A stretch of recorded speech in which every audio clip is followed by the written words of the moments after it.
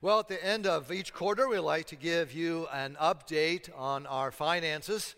The good news is that giving has remained strong so far, despite a rather challenging year, so thank you for your generosity. Contributions are similar to last year's first quarter, as well as the first quarter budget for 2021. And so with expenditures slightly less than our budget, we actually had a net surplus for the first 3 months of about $142,000. So God is very good. If you'd like to have more detail, you can call the church office. We always want to be very transparent when it comes to finances in the church. Well, complete these common American phrases for me. Are you ready? If it sounds too good to be true, Let's try that again. If it sounds too good to be true, it is. We make money the old-fashioned way. There's no such thing as a free. And God helps those who help. All right. Now, don't raise your hands, but if you thought that last one was in the Bible, but it is not. Maybe second hesitations, I'm not sure, but anyhow. Everything about the American way of life teaches you what? That what you earn in life, that there's no free lunch. In America and elsewhere, we value hard work, pulling ourselves up by our bootstraps, elbow grease, sweat, and effort. We tell people you get what you deserve in life, or if it's going to be, it's up to me. Now, these are true. And they're good to a certain extent. But fortunately, it's not the way that God works. You see, God loves to bless people who don't deserve it. In fact, that's his very nature. And there's a word for it, and that word is grace. Now, that goes against everything that we are taught in life. From the moment that we are born, we're taught that you have to earn it. And so it creates a lot of confusion and misunderstanding in the Christian life. I have been a Christian almost for 48 years, and I have to say that it still sometimes causes me problems. I think I have to do just a little bit more. If I just do this or that God's going to love me a little bit more than perhaps what he loves Linda. Caught you off guard there, didn't I? But when you experience God's grace and when you understand it, it will set you free like nothing else. So we're in week 2 of our series on Paul's letter or epistle to the Ephesians. Last week we learned about all the spiritual blessings that are ours in Christ. And then Paul prayed that they would have a spirit of wisdom and revelation so that they might come to know him better and better. And then he wants them to know that the same power that raised Christ from the dead also lives in them. He begins chapter 2 of his letter by reminding them what life was like before they knew Christ. And it's not pretty. I'm beginning in verse 4. For you were dead in your transgressions and sins, in which you used to live when you followed the ways of the world and of the ruler of the kingdom of the air, the Spirit who is now at work in those who are disobedient. All of us also lived among them at one time, gratifying the cravings of our flesh and following its desires and thoughts. Like the rest, we were by nature deserving of wrath. So let's review what Paul says here. He says, first of all, we were spiritually dead and mired in a life of sin, letting the world tell us how to live and what to believe and doing what we felt like doing when we felt like doing it. Why? Paul says it's because we're sinners and we're born that way, and it's called original sin. The other day, somebody asked me why I didn't preach more on specific sins. The reason is that specific sins like lying and stealing and cheating are not the main problem. They're not the main issue. Now, don't get me wrong. They cause great harm, but those things are merely a symptom of the bigger issue, which is sin with a capital S. Now, sometimes people want to argue with me, and they'll say, people are not all that bad. And my reply is always the same. Well, did you read the morning news? Just open the newspaper or open your news on your phone and see. The world's a mess, amen? Seriously, though, those of us who are of the Wesleyan Methodist tradition would agree we're not all bad. But that's not because we are so good, but because God is good. You see, God's grace in the world restrains us, and we call it prevenient grace. Prevenient grace is simply God's love coming to us before we're even aware of it, before we're consciously aware that it is God's love. It is God's love intruding into our life, convincing us of our need, awakening us to God's presence and gracious availability to us, convicting us, yes, of our sin and our need for God, and then telling us the truth about ourselves until we lovingly come to that place of repentance. Paul talks about that in Romans chapter 2. He says, when Gentiles who do not possess the law do instinctively what the law requires these, though not having the law, are a law to themselves. They show that what the law requires is written on their hearts, to which their own conscience also bears witness. You see, that's prevenient grace. Our conscience is a manifestation of this grace. I bet you can think of times when you planned a little mischief, and then your conscience got the better of you, and you changed your mind.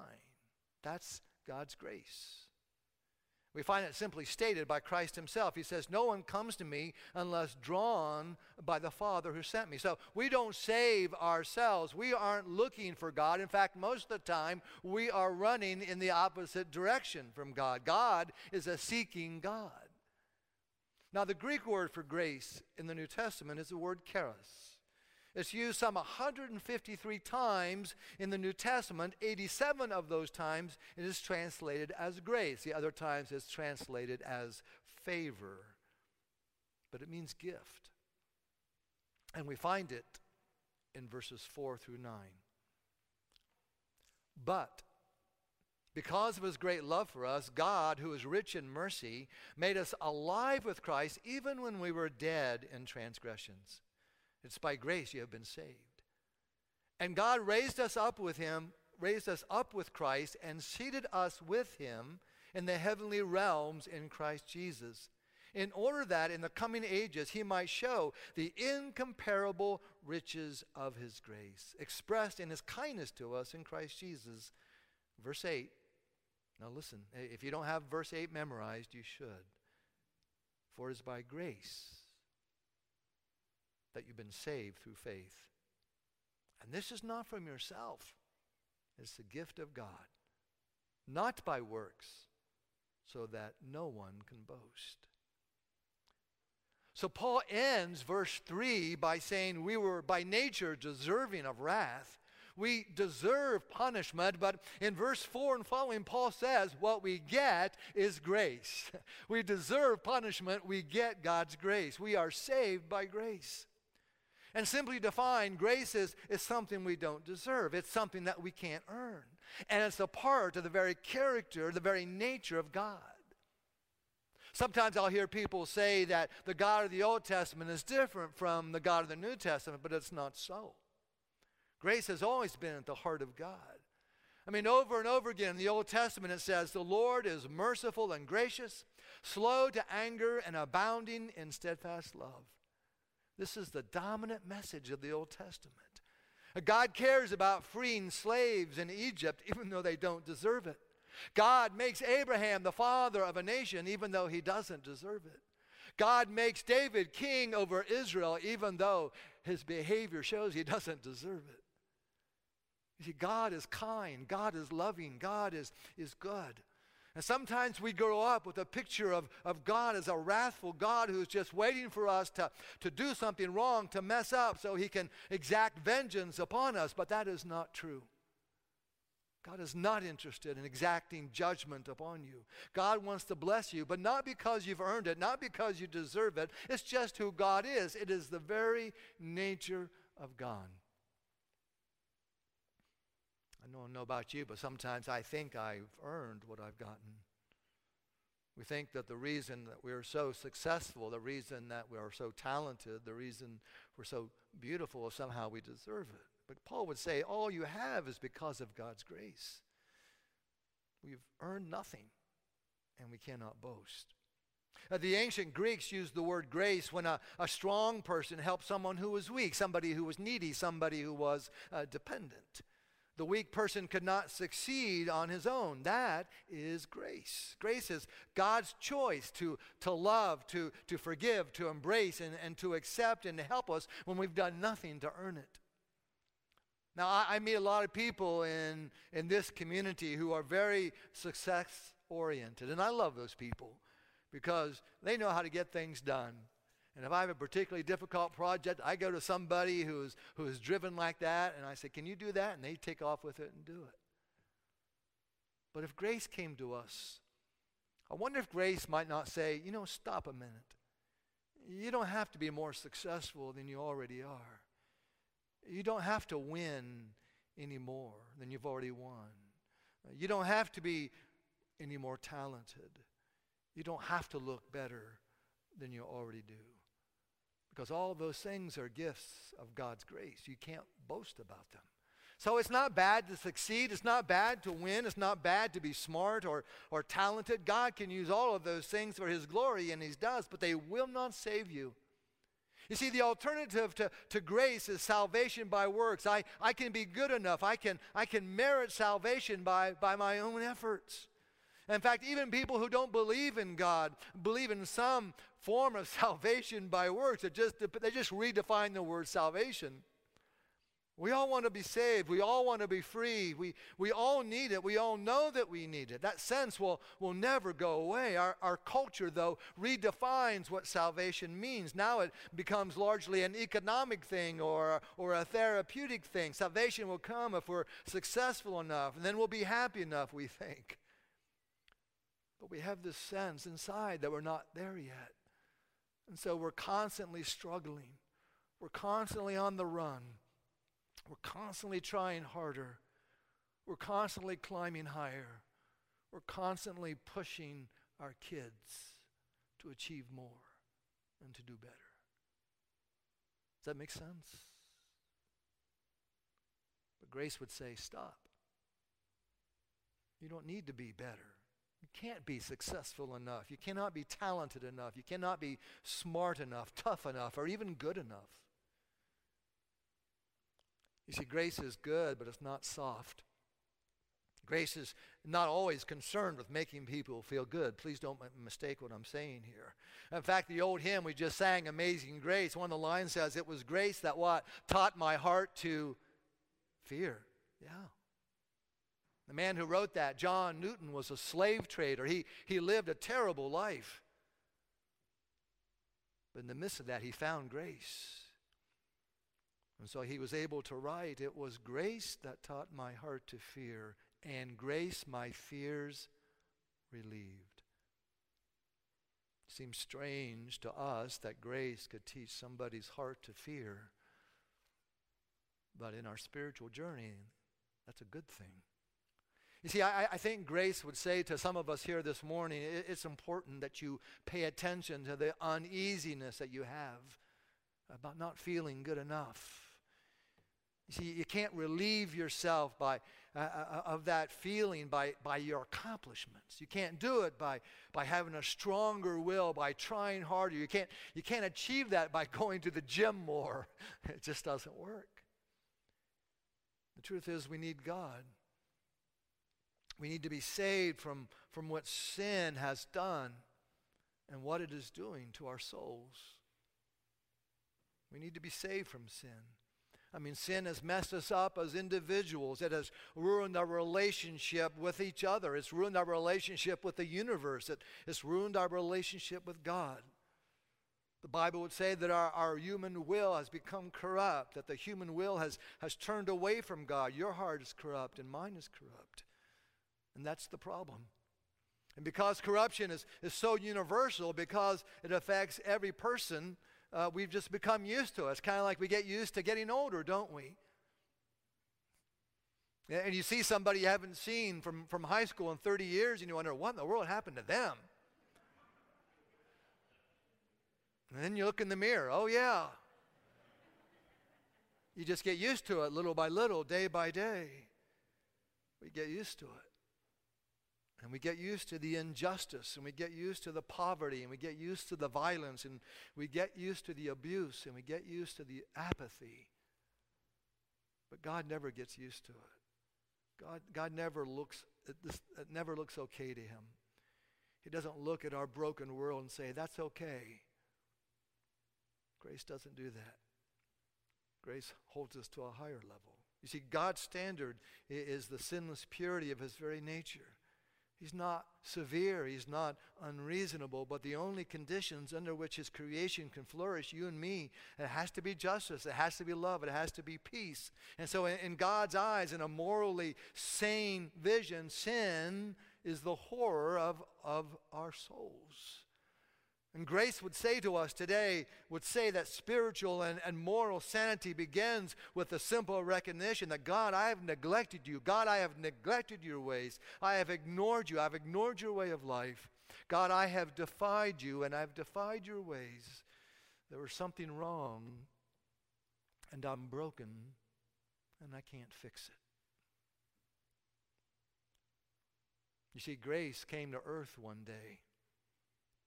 The Gospel of John says, for the law was given through Moses, grace and truth came through Jesus Christ. Jesus shows us how grace lives, and he went to the cross and he showed us how grace dies.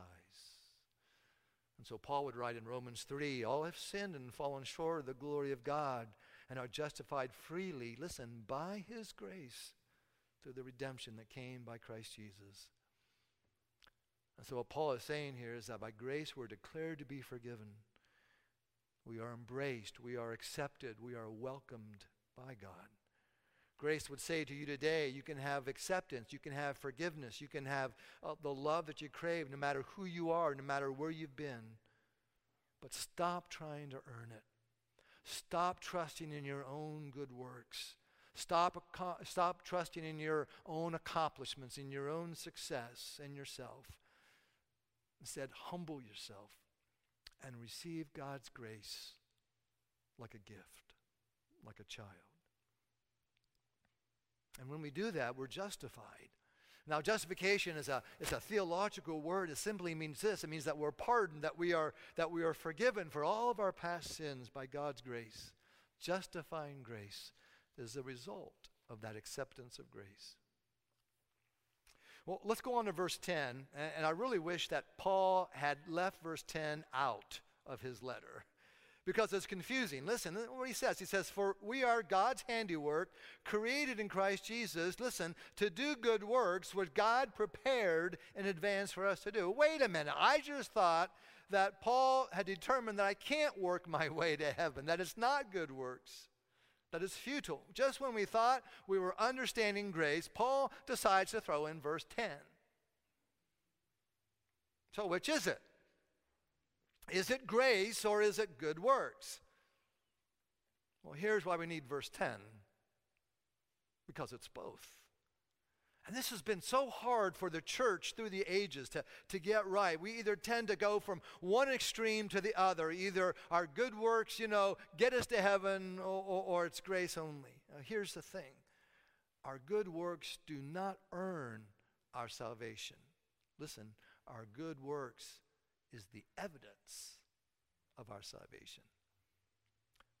And so when we feed the hungry, when we give water to the thirsty, when we welcome the stranger, when we clothe the naked, when we care for the sick and the imprisoned, we show evidence that we have a new heart on the inside, that the gospel has changed us, that we've received that grace. Your compassion demonstrates that your heart has changed because you've received the gift of grace. You are moving from a life that is centered on yourself to a life that is centered on others. You are showing that you belong to Jesus, that you have a new and different worldview, that you've been changed from the inside out.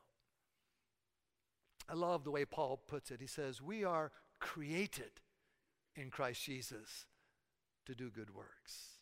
In other words, it's our purpose, it's our destiny, it's the reason that we are here, to do good to others as often as we can. Well, in verse 11, Paul begins with the word therefore.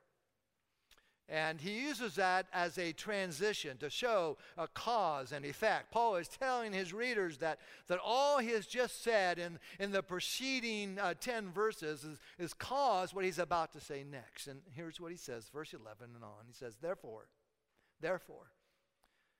remember that formerly you who are Gentiles by birth and called uncircumcised, by those who call themselves the circumcision, he's talking about Jews and Gentiles here.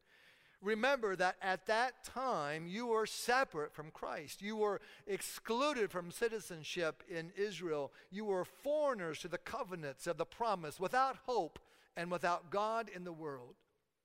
Verse 13. But now in Christ Jesus, you who once were far away have been brought near by the blood of Christ. For he himself is our peace, who has made the two groups one and has destroyed, listen, the barrier, the dividing wall of hostility, by setting aside in his flesh the law with its commands and regulations. For his purpose was to create in himself one new humanity out of the two, thus making peace, and in one body to reconcile both of them to God through the cross, by which he put to death their hostility. See, Paul is reminding his mostly Gentile readers that before Christ's death on the cross, they were far away from God, far away from God's covenant promise, and far away from hope. But that the blood of Christ has brought them together. The two groups who despised and who hated each other have become this new humanity. And the word for it is the church. You see, God's dream is the church is to be a place where race and where gender and where socioeconomic standing, where political affiliation no longer matters.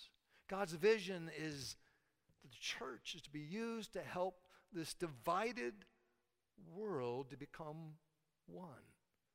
Paul said it in Galatians chapter 3. He says, so in Christ Jesus, you who are all children of God through faith, for all of you were baptized into Christ, have clothed yourself with Christ. Now he says, there is neither Jew nor Gentile, neither slave nor free, nor is there male and female, for you are all one in Christ Jesus. God's plan is to use his people, the church, to bring us together. People from all different racial, ethnic, political, economic. It's the vision that God planted in Paul's heart. It's the vision that God has planted in my heart. It's the vision God has planted in your heart. John gives us a little glimpse of this. One day he has this incredible vision, and God gives him a glimpse of what this will look like in Revelation 7. He says, and after this I looked, and there was before me a great multitude that no one could count, from every nation and tribe and people and language, standing before the throne and before the Lamb. And it's grace that accomplishes this. It's grace that does it. The dividing wall that separates us has to come down. Grace is the great equalizer. We don't get to heaven because we've earned it. We don't get to heaven because we're successful, because we're smart, because we're rich, because we're popular, because we're talented. We don't even get to heaven because of how religious we are. Paul reminds us We're saved by grace. Amen? Amen. Let's pray. God, we thank you for your amazing grace. That though we might be deserving of wrath, it's your very character, your very nature to show us love. Change our hearts, change our lives by that grace. And so fill us full of your love and grace that your people, your church, breaks down the dividing wall of hostility that we see in our world. Help us, God, to be the agents of change, we pray. In Jesus' name, amen.